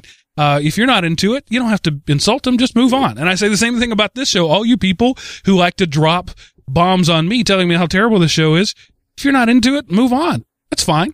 It doesn't bother me. Yeah. And, feel free to make fun of us after you moved on too. Yeah. There you totally, go. Because we'll riff on I don't everyone. I don't mean to be disrespectful, so don't take it that way, everybody. But there's some people and some news articles that are entertaining and worth the time to listen to, and then there are some people that just, So I'm not going to call them out, because I don't want to give them any more attention than they deserve. But I actually heard another podcast spend several minutes of their show ripping apart this podcast. Really? Yeah. And fine. I'm okay with that, frankly. They're entitled to their opinion. Mostly their opinion was about me. I'm the lightning rod. I'm fine with that. But and it doesn't even bother me that they used riffing on my show to add content to their show. I'm fine with that. I'm okay with that. But it wasn't necessary. And I hope that I've never been guilty of that, and I don't ever plan to be guilty of that. I'm not going to sit here behind this microphone and insult something I don't like just because I don't like it. I will tell you I don't like it, but that doesn't mean it's bad. That doesn't mean it's not worth being a thing. Like, for example, Opie and Anthony made news recently. Their show got canceled off of XM satellite radio. That was no loss to me, because the one time I listened to the show, I didn't like it. I don't come on here and tell you how much I don't like it. It just is not my thing. I'm not into the whole guy radio thing. So anyway, I just wanted to get that. I felt that somebody who might listen to this show and be an ardent listener of one of those kernel update of the week shows might feel that we're insulting you. We're not. It's just not our thing. Yeah. But Mark, I would be interested. I want to listen to the show where they made fun of us. So yeah, me too. No, I'm not going to tell you. After show. After show. Not online. No, I'm not going to tell you, because there's no point in it. It's, I'm not going to mention it. They don't deserve the added download, and you don't deserve to have your ego beaten that way. So no. Oh, I wouldn't. So, okay. I shouldn't have even mentioned it. So, I'll move on to Cameron, who explains why Fraction Man isn't really a superhero. Hey guys, I've been listening to you a few months, and I wanted you to know that I really enjoy listening. Regarding the discussion about the person being able to outrun a bullet, I wanted to share this link with you, and I'll put it on the show notes. It's Wolfram Alpha about Zeno's paradoxes. It's in fact a result of a thing called Zeno's paradoxes, and modern calculus has a method for determining that in fact a bullet will reach you in a finite amount of time. Thanks for the great podcast and keep it up. So, like I said last week, what did I say? Physics beats Euclid every day. Well, apparently calculus trumps fractions. It's crazy. So it was fun talking about Fraction Man, but apparently it's not really a thing. That's too bad. I wouldn't mind to be Fraction Man. That'd be fun. Travis writes in and has a question about cluster computing. He says, for the dynamic trio. I added that. Hey, guys, I wanted to say that I'm almost caught up listening to all of your podcasts with about 4 to go. I'm sorry. I have a 45-minute drive to work and school, so I'm listening to you guys on quite a frequent basis. I use Podcast Republic in the Android store as it plugs into the Apple iTunes library somehow and allows me to listen/download you guys and a few house music podcasts that I also like very much. Of course, before I get to the meat of the email, I just need to say bacon. Now, to the meat of the subject. I'm a noob to the Linux platform, and I've been using computers, albeit Windows mostly, of which I am fed up and playing with them since the Commodore 64. I plan on getting into the Linux Academy in the coming spring, as most, no, I mean 130% of my current allotted time and effort is currently focused on finishing up my BSN, which Bachelor's of Science in Nursing, I think that is. Nursing, yeah. For which I am scheduled to graduate this December. I currently work in Virginia. Yes. I currently work in Virginia for a fairly large healthcare organization as a psychiatric unit nursing assistant. So as you can imagine, I'm using computers and technology on a regular basis. On a side note, we no longer use straitjackets. And yes, I can tell plenty of stories that most of my friends think I just made up, despite their factuality. As always, I change the names and places to protect the innocent and stay HIPAA compliant. You had to put that in there so the feds didn't come to me and ask for his email. Anyway, enough of myself ranting. I'm writing for a couple of reasons. Firstly, to say that I love your podcast and tell you guys to keep up the good work. Secondly, to see if it would be possible for you guys to talk about Linux and cluster computing. What software and setups work best? And if this could possibly be used in a home environment for combining a NAS, backup media server, HTPC, home theater PC, and in general mom's housewife budding photography business server setup rack mount job with all of the other stereo and video stuff I have. I'm considering making a Linux 8 to 10 blade setup with using mini ITX boards and specs that allow it for the entire uni to run on it without setting the house on fire. But I just want to know how versatile and useful a cluster is in the home environment. Okay, Mark, please mount your soapbox. By the way, that podcast had me laughing so hard I might have pulled a muscle in my rib cage. So here's my experience, Travis, with cluster computing. The only software that I'm fully aware of is Beowulf. And Beowulf is designed for cluster computing. I tried Beowulf. Again, my experience is dated. This is about 10 years ago. But I am the world's foremost expert on crashing a machine using Beowulf.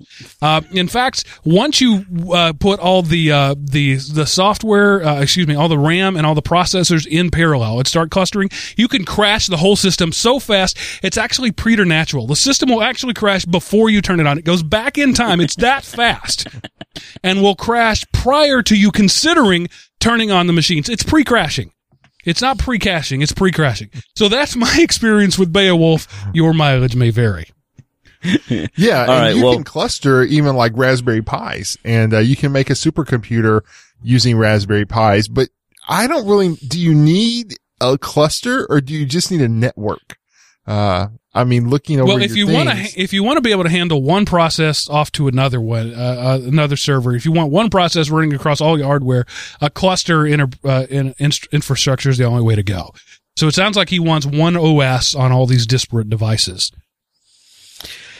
Well, I could say my experience with Beowulf mirrors Mark's, but it's a little bit newer than his experience. Mine was 5 years ago. We thought we'd set up a whole cluster of them here at the school to see if we could actually get it to work. And we actually had it boot once. And I mean that in a very short-lived meaning. It turned on, the system did its boot system like it's supposed to. It did drop to a terminal, and then 2 of the machines burned up. So, while my experience was a little bit newer than Mark's, it was probably a little more effective because we actually had the magic smoke leaving 2 of the machines. So, see, that really leveraged the power of the processors in a great way. Yeah, it was great fun until the smoke started showing up. Once you let the magic smoke out of a resistor, though, it never works again. Oh, exactly. So we gave up on that pretty quick, but it's at least a fun thing to play with. I don't know. From what you're describing, it sounds like you want to do more like maybe a virtualizing system. Yeah. You know, buy a big rig with a virtualized client and then have mini servers running in each one. I think that would probably be a better choice than a Beowulf cluster. Yeah. If you want to play around with a cluster just to play around with it, great, but you probably don't actually need one. Yeah, a lot of the new machines, you know, like if you get a good machine with a Core i7, and a good virtualizing software set, you can do a lot of work with just that little layout. So, if you do go Beowulf cluster, let us know. I'm curious to find out if you end up with such a catastrophe as I did. So your results were better than mine? I would say a little more eruptionist. You got to a prompt. I never got that far. I did get to a prompt, but then shortly after the prompt showed up on the screen, it was meltdown time. So I was working, I worked in schools for a long time. I was in a lab scenario. I had 25 machines one lazy summer afternoon, and I thought, I'm going to build a cluster with 25 Core 2 Duos. Won't this be amazing? And I actually now have the capacity to go back in time and crash Skynet if I need to. I can just load Beowulf on it, and it won't be a problem. There you go. Okay, moving on. Brian weighs in on OS X. He says, Mark, Seth, and Chris, some comments on the show. Number 1, there are people who think that we should call the Mac OS X and not OS X. The problem is that you have to know that the X is a Roman numeral and not a letter X. Since the letter X is often used in software names, it's not obvious whether it's a letter or a number. What was the name of that Linux windowing system that may be replaced by Wayland or Mir? Is it X.org or 10.org? How about the Windows software called Active 10? No, sorry, that's ActiveX. If you've worked with computers and you see X, you don't automatically think 10. When I see the name OS X, I think X and not 10. Maybe in a few years, Microsoft will release the successor to Windows 9 and call it Windows X. Wouldn't that be fun? That would be. Wait till he hears our GIF show. And I love he did this. So Roman numeral 1, the next one is B. Here's no. Arabic numeral 1. Oh, yes. Arabic numeral, yes. The B, here's a personal question. How do 3 guys living in Texas, Atlanta, and in Montana know each other? Well, Seth and I have known each other for 20 years. We went to college together. We actually knew each other. We competed in the same UIL circles in high school. Yeah. And I'm only recently in Atlanta, 2 years. I just passed my 2-year mark. So I'm a Texas boy living in Atlanta. Chris, we met through our other podcast, my first podcast, the Tightwad Tech. He was a listener contributor there. We called him up one day and asked if he wanted to do a Linux show. We did the show there called Everyday Linux. That was the episode. And then it became a show on the network. So that's how we all met. Chris and I have never shared the same oxygen in a room. Nope, or not state, yet. really, have you? Yeah, we've never been in the same state. That's right. We've never shared the same atmosphere. We've only met via Skype, but I still consider him one of my best friends. That's the beauty of modern technology. You don't actually have to meet somebody to know them. Yeah, that's right. And the funniest thing is when people ask me how I met you guys, is I tell them that I think they gave me a show to shut me up because I was probably one of their biggest hecklers. Yes, he was always in the chat room, and it was like, dude, you want to just come on? Really? It was fun. It was fun to break the show when you guys first started. So we had Arabic number 1, B, and now Roman numeral 3, a note on show length. I've been listening to the podcast for a year or two and thoroughly enjoy it, and I'm perfectly happy to have it run for 2 hours each week. However, I do see a drawback to the show being this long. There are a couple of other Linux podcasts I've decided not to listen to, even once, because of the show length. I now have more podcasts than I enjoy that I'm able to listen to, and when I hear one that sounds interesting but discover it's 2 hours long, I probably won't even try it. I don't know what to call this. It's not a suggestion or a recommendation or anything else about the show length, maybe just this one thing out of many things to consider about how long the show could be. Best wishes, Brian. And as I've mentioned in the recent past, I've just given up on that. It's going to be what it is. And if somebody chooses not to listen to us, that's not a lost listener because we never had them. But if you hear lots of people talking about how awesome the show is, you're going to make 2 hours. So if you like it, Brian, that much, it's on you to tell everybody. I'm hereby I'm commanding you to go and tell people about it because they can see all the upvotes or whatever. They can see the show in the iTunes catalog or on Stitcher or whatever. But until somebody they know tells them how good it is, they're not going to care. So it's up to you to tell the people you know. There you go. Yeah, that's how it works. I think it's funny though, since we started this show, that we were having a hard time finding 30 minutes. Oh yeah. For show length. And now we're trying to cut it before 2 hours. It's just interesting to know or to see that change of time. I would be almost willing to say a giant thank you if someone would actually plot that to see what the line is for when did our show length decide to go, critical mass and at the length that we are now. Jim Beeson says, what's the record length of the show? I think actually this episode may hit that, but I think right now it's 205. In fact, I have actually had to download downgrade the quality of the MP3 I put out from 128, kilobits to 96 because it was getting so big I couldn't store that file on my server. My hosting provider wouldn't let me upload something that big. Plus, when you reach 110 megabytes, now you're starting to take space on people's phones. So I dialed it down a little bit. I'm sure most of you didn't notice that, but I did, a while back once we started hitting, an hour and a half and hour 45 minutes regularly. But think of what we've added to the show in that amount of time. The whole news section, which now takes about an hour, we didn't used to have at all. Yep. The listener feedback section, we didn't have listeners, so we didn't have that there. So it was really us vamping. The whole warm-up part of the show was trying to pad the show to get to half hour, 45 minutes. And we just didn't have that much to talk about. So, and I'm fine with it. I struggled with it for a long time, but I've made my peace with it. I've discovered my inner zen. And if the show goes 2 hours and 75 minutes, astute people out there will know you can't do that. Then fine. I'm just going to go with it. But I do like the buffer overflow. We did our first one last week for our Patreon, elementop.com/Patreon subscribers. And we will continue to do that to give you the bonus comment. Ray comes in with 2 emails about Black Lab Linux. I've combined them here together. He says, hi guys, I've been meaning to send you an email about how much I enjoy the podcast. I've been using Linux on a somewhat regular basis for about 5 years. 2 quick comments. I completely agree that we do need to support what we use. I stepped up and purchased a USB key from Black Lab Linux. Excellent distro and to me was worth paying for. Everything works crazy fast, and ease of use for even the novice should be no problem. I hope this doesn't sound petty, but I received a key in an envelope and that's it. No correspondence from Black Lab, nothing. Not even a thanks for your support or any questions, email us. 0, nada, nothing. Next quick comment. I don't know what episode it was, but the one with Door on it, the show was outstanding. Obviously, Door added great content, but the whole podcast just seemed to flow with the perfection, and you guys should be commended for your hard work. Keep up the great work. And then he followed up shortly thereafter. I guess he got to thinking about what he sent. He said, hi guys, I felt the need to send a follow-up email to the early one. I mentioned in a previous email that I purchased Black Lab Linux. I hope it didn't sound too petty when I complained that there was no correspondence included with the USB stick.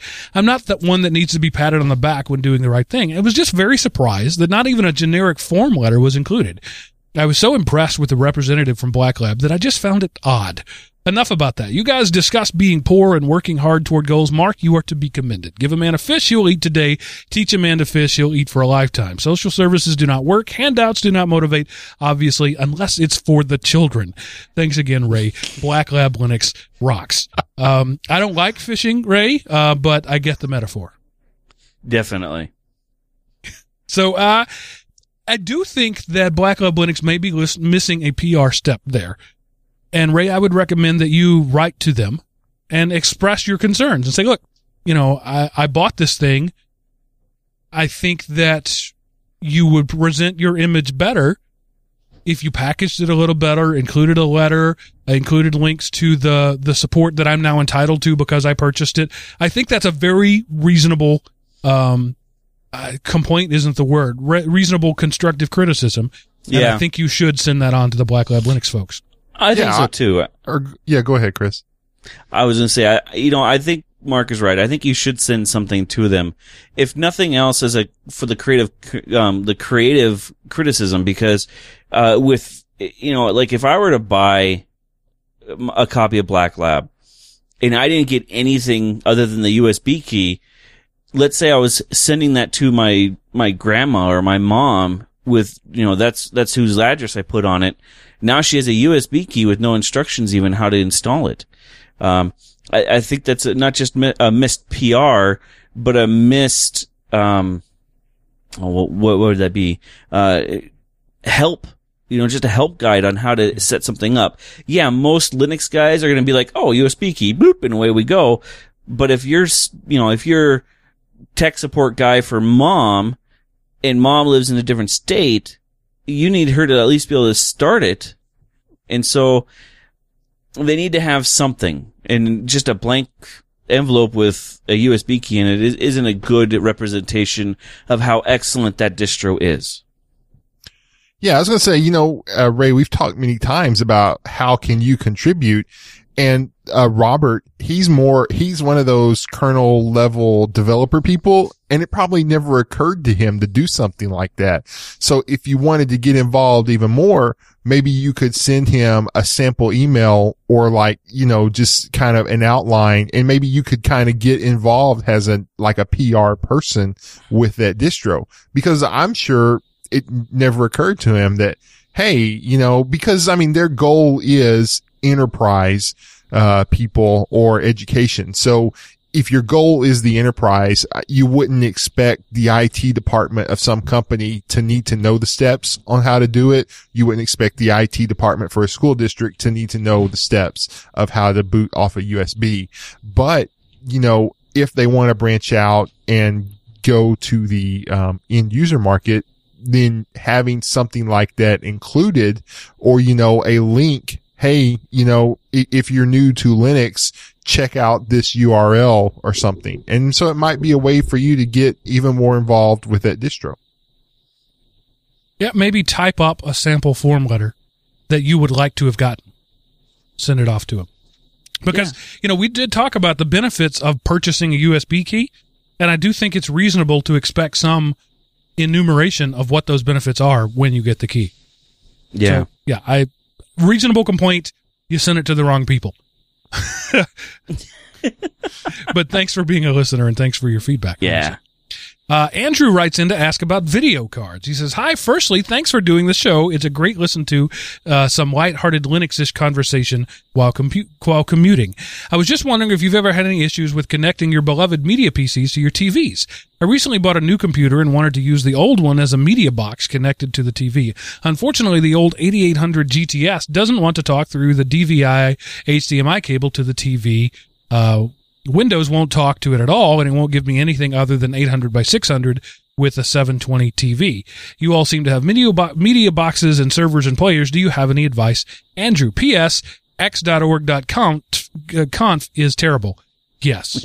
Yes, it is. Yes. Hopefully the new display manager will be a little better than xorg.conf.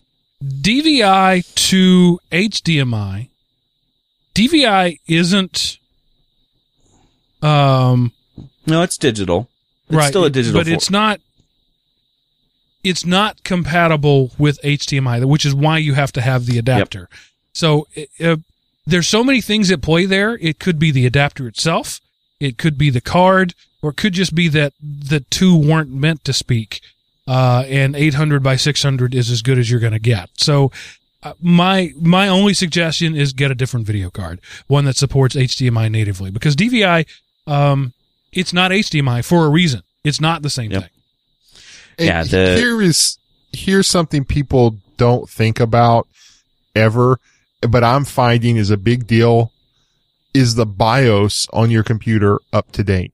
Granted, I work in a Windows world at work, and I've seen software that wouldn't even load just because the BIOS on the machine was so old. And, and so that's stuff that comes pre-Windows. I updated that, and all of a sudden you would have think I swapped it out for a supercomputer, the speed difference. So see what level BIOS your computer is currently on, and then see what's available, and maybe update that and see if that fixes any issues, because I'm just surprised at how many issues that fixes. The other thing he could look into is he didn't say if he's using the proprietary drivers, or if he even, because it is an old 8800, if he's using the proprietary drivers, it may be an issue with the proprietary drivers. He may be able to bounce back down to the free drivers for that 8800 and have things magically work better. But I would definitely say, if you can find a new video card that will fit I don't remember what slot that 8800 uses, but if you can find a card that would fit, that, like Mark said, has HDMI natively, you might have better luck. What was the thing I had? I know not too long ago, one of my laptops, I had to connect the cable in a different order than I was used to in order to get it to actually recognize that it was connected to something. So that might be something he needs to look at too, that maybe if he's got it pre-connected before boot, maybe, I don't know, maybe he might need to boot up the machine and then plug it in and see if that changes the detection time. And also, working perfectly, DVI is never going to give you audio. So you got to have a separate audio source, and the real magic of HDMI is with the pass-through of the audio and video. So, I'm not one to throw money away, but I would say in this case, it's worth the investment. Or scrap the whole thing and get a Pi for less than it would cost you to buy a video card. Or a Roku. Yeah, or a Roku. Or, any one of a Plex box, or, any of those things. I don't know, the Plex makes a box. Get on that, Plex. Make a box. I think in this situation, the fun of making the old machine into a home theater PC may be what you're after, but you're probably going to spend more money and effort doing it than just buying a replacement. Like, for example, my Boris Box laptop, I spent more buying the network card I needed to make it work than I would have on a whole new router. But it was for the fun of the project. So I get where you're coming from, but in this case, I think you're not going to get from point A to point B with your current hardware. What he could do, though, is if you wanted to reuse that machine, is stuff it full of hard drives and use it as a file server. As a NAS, yeah. Yep. And then he could use Plex and Roku to read it. Yep. That would be, if he wants to reuse it, and then the video card doesn't come into play then. It's just on the network, and you use another device to attach to it. Yeah, get a Pi or a Plex or a Roku stick that plugs into your TV. Put Plex Chromecast. Or a Chromecast. Yep. Put Plex on the box and let it do the grinding. I think that's good advice. All right, and our last one of the week, I've been sitting on for a little while. It didn't really fit anywhere. It's a little deep. You might need to be high to understand it. I'm not sure. No, I'm kidding. But I'm just going to let it go. Benjamin, who is in our chat room in forums as WizAce, writes this. It says, "Hi, Mark. As a listener to all of your shows, I'd like to tell you that your last... Oh, by the way, he's from Germany. So if you're picking up on his incomplete English, I guarantee it's better than your German.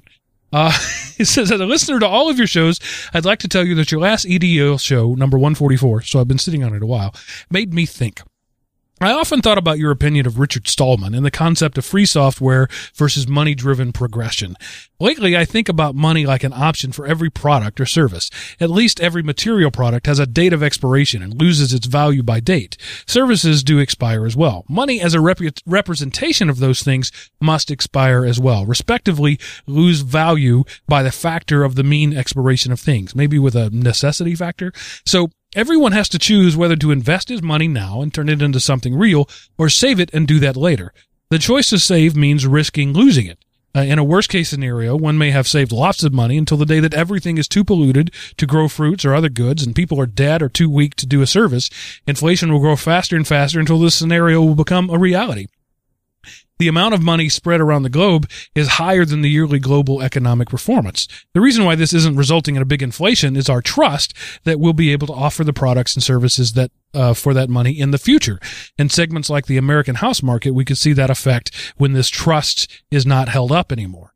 So in the end, money is one thing. The other thing is that it needs people who are actually doing a service or building a product to become the value it represents. As soon as this has no more money, soon as this is no more, money has no more value. So the real value is not in money itself, but the work people do and the thoughts and products they create. I think that huge amounts of money around the world with their stakeholders pressurize people in an increasing way to become more and more productive. This is connected to the inflationary amount of money and the decreasing trust. There'll be enough capital in the world and in people's minds to get to an equivalent for the value people associate with their number on their bank account. This creates forced and fast productivity, connecting with a frightening amount of short-term thinking. So mistrust leads to fear, leads to short-term thinking, leads to pressure, leads to pollution and irrational choices, which may take away our basis of the existence faster than it has to be. However, I guess Richard Stallman would agree that we don't need money in human relationships. What counts is the will of humans to help each other and to interact. For that, I believe and hope that we need no external pressure. You yourself are telling that you feel an intrinsic motivation to be a servant for your listeners. By the way, by that, you create value. Money never creates a value. It's just an instrument to pressurize people and make them do things they don't want to do. I believe and I wish that there will be a day when that we are able to stop that. I hope humanity will become smart enough to listen to arguments more than to pressure, and true democracy will rise from that. This may include that everybody has to take turns for doing jobs which are not so much fun to do, maybe. Well, that's what I think. Thank you for your friends. Thank you and your friends for entertaining selves. It could never be that entertaining, so it's a pleasure and a great value for me to listen to you. In return, my thoughts and appreciation, which I hope is some value to you. By the way, what's Sean Keibel doing? We did the last Tightwad Tech show together, as you may remember. It was so much fun, but since then, I'm afraid I could have been a reason that the show ended. I hope not, but as I said, I have a hard time being entertaining. However, I really enjoy it if you would invite Sean to do some of your EDL shows, and it would be great to hear from him. So greetings to you and your crew. Best wishes, Benjamin. So yeah, he was the last ever guest on the Tightwad Tech show. No, Benjamin, you are not the reason that we stopped doing it. And the reason that Sean hasn't been on this show is the same reason we stopped doing that show. He's just too dang busy doing other stuff. As for your thoughts about money and what it means in world markets, I'm not sure I agree with everything you say, but I'm not sure I'm smart enough to argue with you either. I would agree with all of that comment, Mark. It was really well thought out, though. I was really impressed with some of it because it was like, that makes a lot of sense. Yeah, I had to put my thinking hat on to to try to wrap around that comment, and even then, I don't know if that helped a lot. No, but he's right that money has no value in itself. And that has been the case for a long time. There was a while that there were durable goods, right? We traded gold and silver and oxes and pigs, and those things had real value. Once we moved to paper, that paper represented a certain amount of gold, for example. And so in a sense, the paper represented a real thing, but that hasn't been the case in 40 years. Money represents a belief that the bank is going to be there when you go to cash the check. That's really all money represents. And so he's seeing a day when that's going to go away and wondering how we're going to measure value then. And it's going to be hopefully the willingness to do some good and to exchange my good for your good. Interesting thoughts. Back to the barter system. Yeah. I suck at bartering. I suck at business, which is why I work for a company who gives me a paycheck. Because if it were on me to set prices, I would never charge people enough, and I would go hungry. Yeah. I suck at bartering, but I love doing it. So I would probably lose my shirt and enjoy it. Yeah. Jim in the chat room says, I now need Advil. Yeah. I was going to say, Seth, but if you did enjoy it, you had, that's part of the service. Maybe that was, so even if you did lose your shirt, you still had enjoyment and intrinsic value. So, yeah, you'd still be ahead in your book. But I think Stallman he's sort of a wild-eyed hippie, and he wants to see all currency exchanges, go away. I don't know if he's ever said that, but one could intimate from what he has said that he believes that, whether he's actually said it or not. And he doesn't want to pay for things with money. He wants to pay for them in other ways. And so this all came about from the show where I said, I called myself a jerk for not paying for anything. And so that got into thinking about, well, what are we paying? What is money? And it's certainly a great discussion to have. I know that there's reams of books that have been written about it. And different people believe different things. And the increasingly popular belief is that the fiction that we've created around currency is going to crumble sooner than later. And that's what Bitcoin is all about. People trying to protect themselves from that. Now, speaking of Bitcoin, have any of you guys bought into Bitcoin? Not at all. Nope. Not at all? You? I've been wanting to, but when I originally was going to buy into it, I was like, oh, this is a passing fad.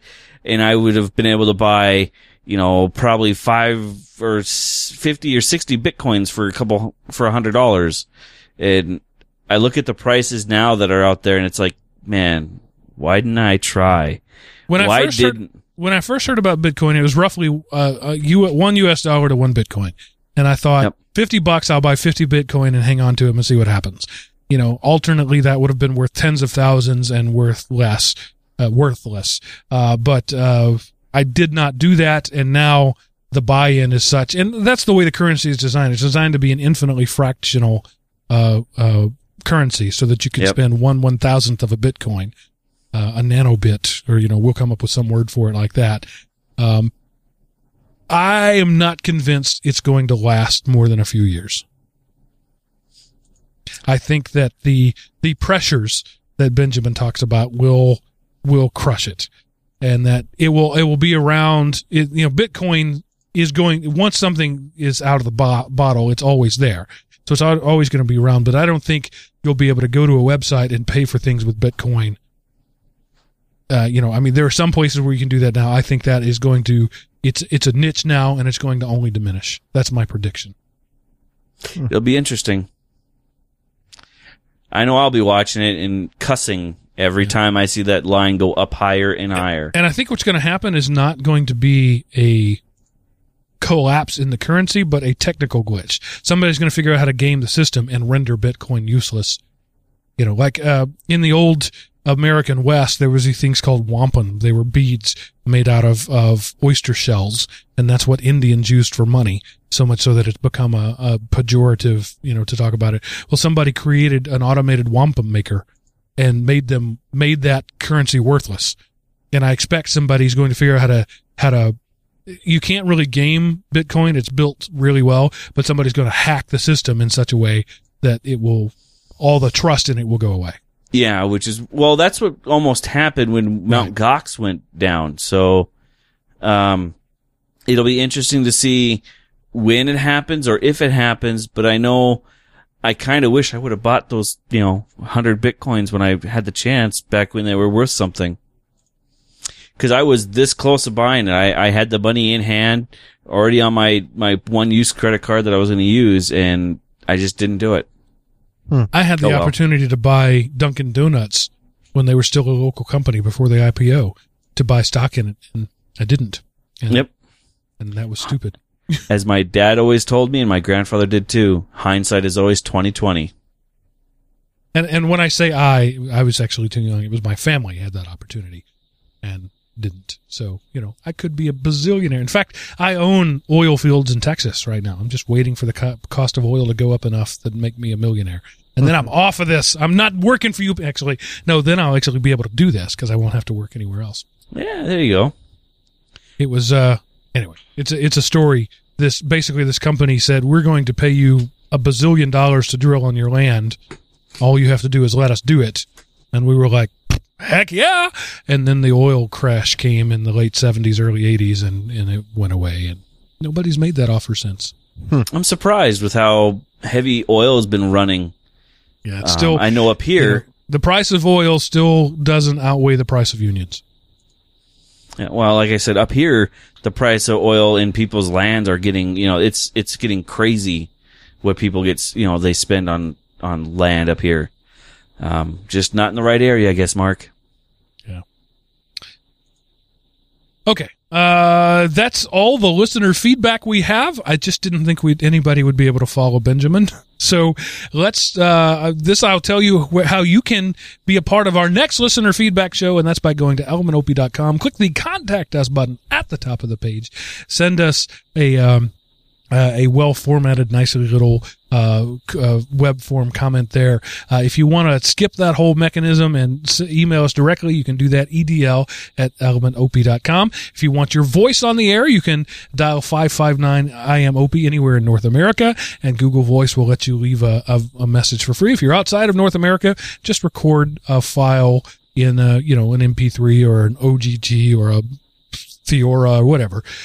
Send it over to me, and that will count. There's always the forums there. We as I said I was going to, I created a new Urban Legends forum. There's been some activity over there. Go check it out. That's where the community lives. We meet together every week around this show, but the community actually lives over in the forum. So go check those out over at elementop.com. Guys, what is our dev/random for the week? It looks like Seth's got a good one. Well, I came across this one, and geotastic.org/rude. And these are basically places with cheeky names. For example, there's a place called Tampon Reunion you can go to. In Russia, you can go visit Vagina. In New Zealand, Shag Point. Just places like that. Wet Beaver Creek in Arizona. There's a hell somewhere. I don't know if it's on the map, but I have a friend of mine who's got a sign where he was on the highway to hell. That's great. Awesome. Yeah, Bald Knob, Arkansas. That's crazy. And what's funny is I see a lot of the rude names are all based in either the United States or over in Europe. There's not as many anywhere else. Long Dong Avenue in Shanghai, China. Well, that's only bad because we see it that way. I'm sure that with their last name or their surnames, they don't see it that way. This is such middle school humor fun. It is. It's fun, and that's why I put it on there. Yes. I think it's cool that you can zoom in on the map and actually see the locations of everything. Delicate Knobby Camping Ground in Crescent Head, New South Wales. Spain has both piss and poo. There you go. Okay. That's why we put you at the end, Seth, because there's no way to follow anything you have to say there. Yep. So I will simply say that ends this episode of Everyday Linux.